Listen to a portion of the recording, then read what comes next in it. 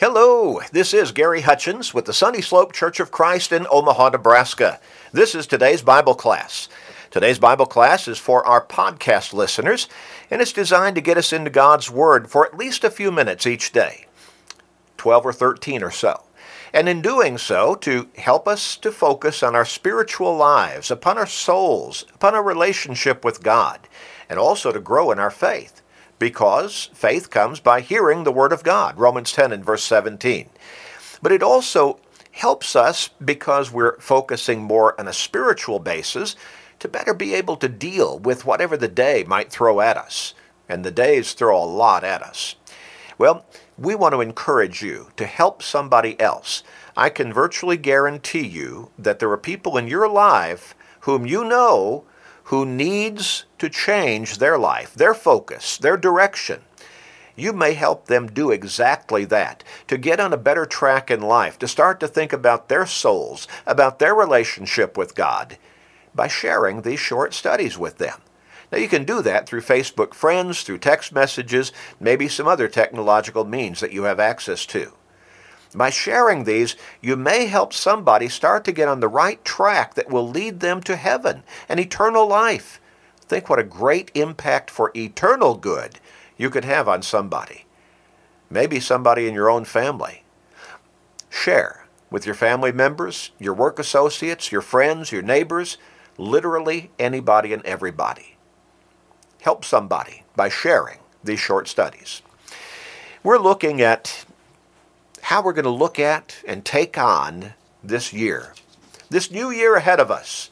We're just at the beginning of it.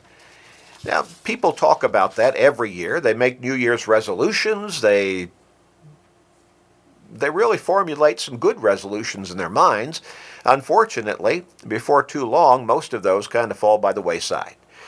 But you will see all kinds of businesses and maybe people who are in some kind of self-help industry using the beginning of a year to try to help people focus on doing something that they may be able to contribute to.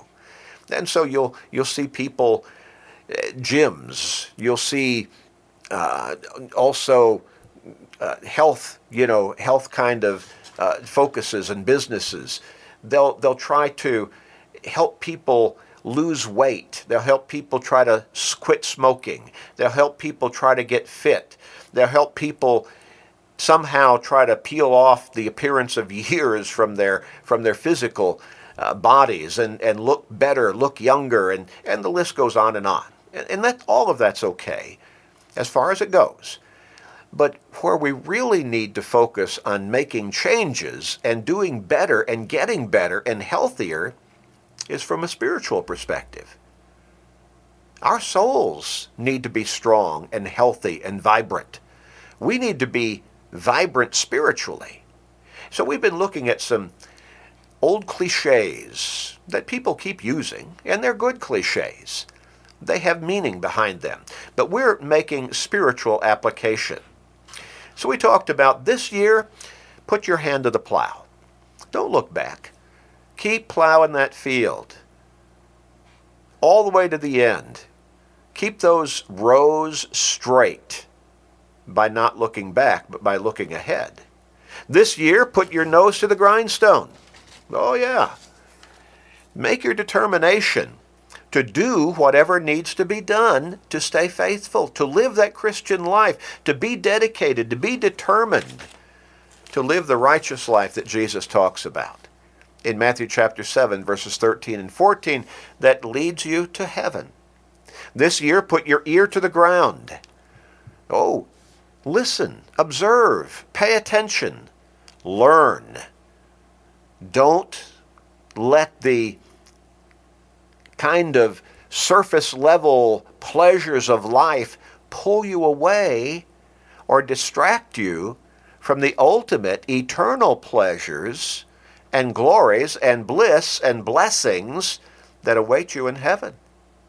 If you keep your ear to the ground and you keep moving forward spiritually in a righteous way, in a godly way, in a faithful way. This year, put your mind in gear. A supervisor may tell some worker who's kind of just daydreaming, hey, get in the game. Get your mind in gear. In other words, focus. Focus. Focus on living that Christian life. Focus on walking with God.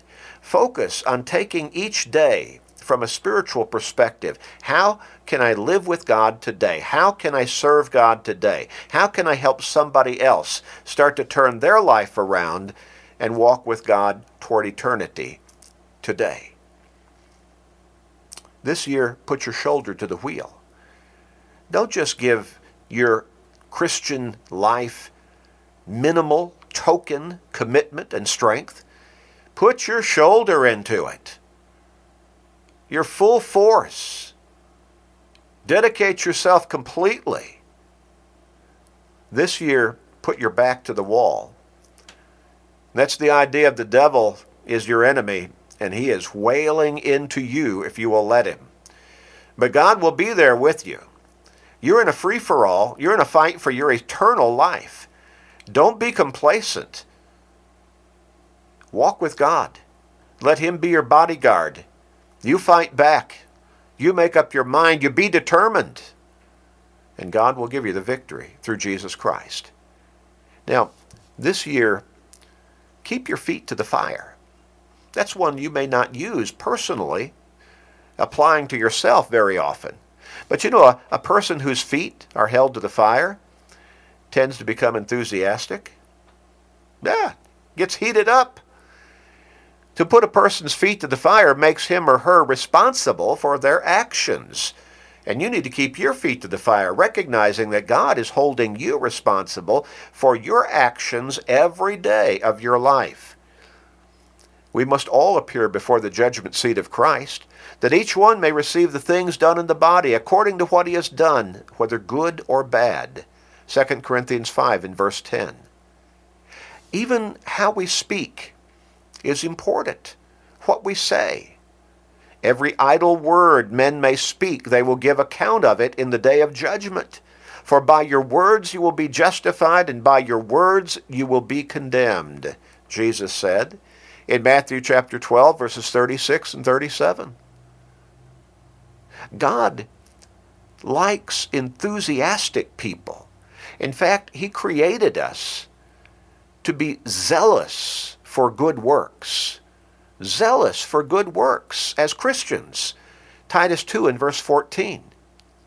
Phinehas, going back to the Old Testament, Phinehas was given a covenant of priesthood because he was zealous for his God. Numbers 25 and verse 13. Do you remember the story of Tabitha or Dorcas in the New Testament church? Oh, Dorcas was loved by many because she was full of good works. Acts chapter 9 and verse 36. You see, we're talking about zeal when we're talking about holding or keeping our feet to the fire. Staying enthusiastic, on fire for the Lord. We are his workmanship, created in Christ Jesus for good works. For good works, which God prepared for us beforehand that we should walk in them. Ephesians 2 and verse 10. You know, a whole lot of people, they don't have any zeal for Christianity. They don't have any zeal to walk with God or Christ. They don't have any zeal to live the Christian life. Now, they want heaven. They want forgiveness.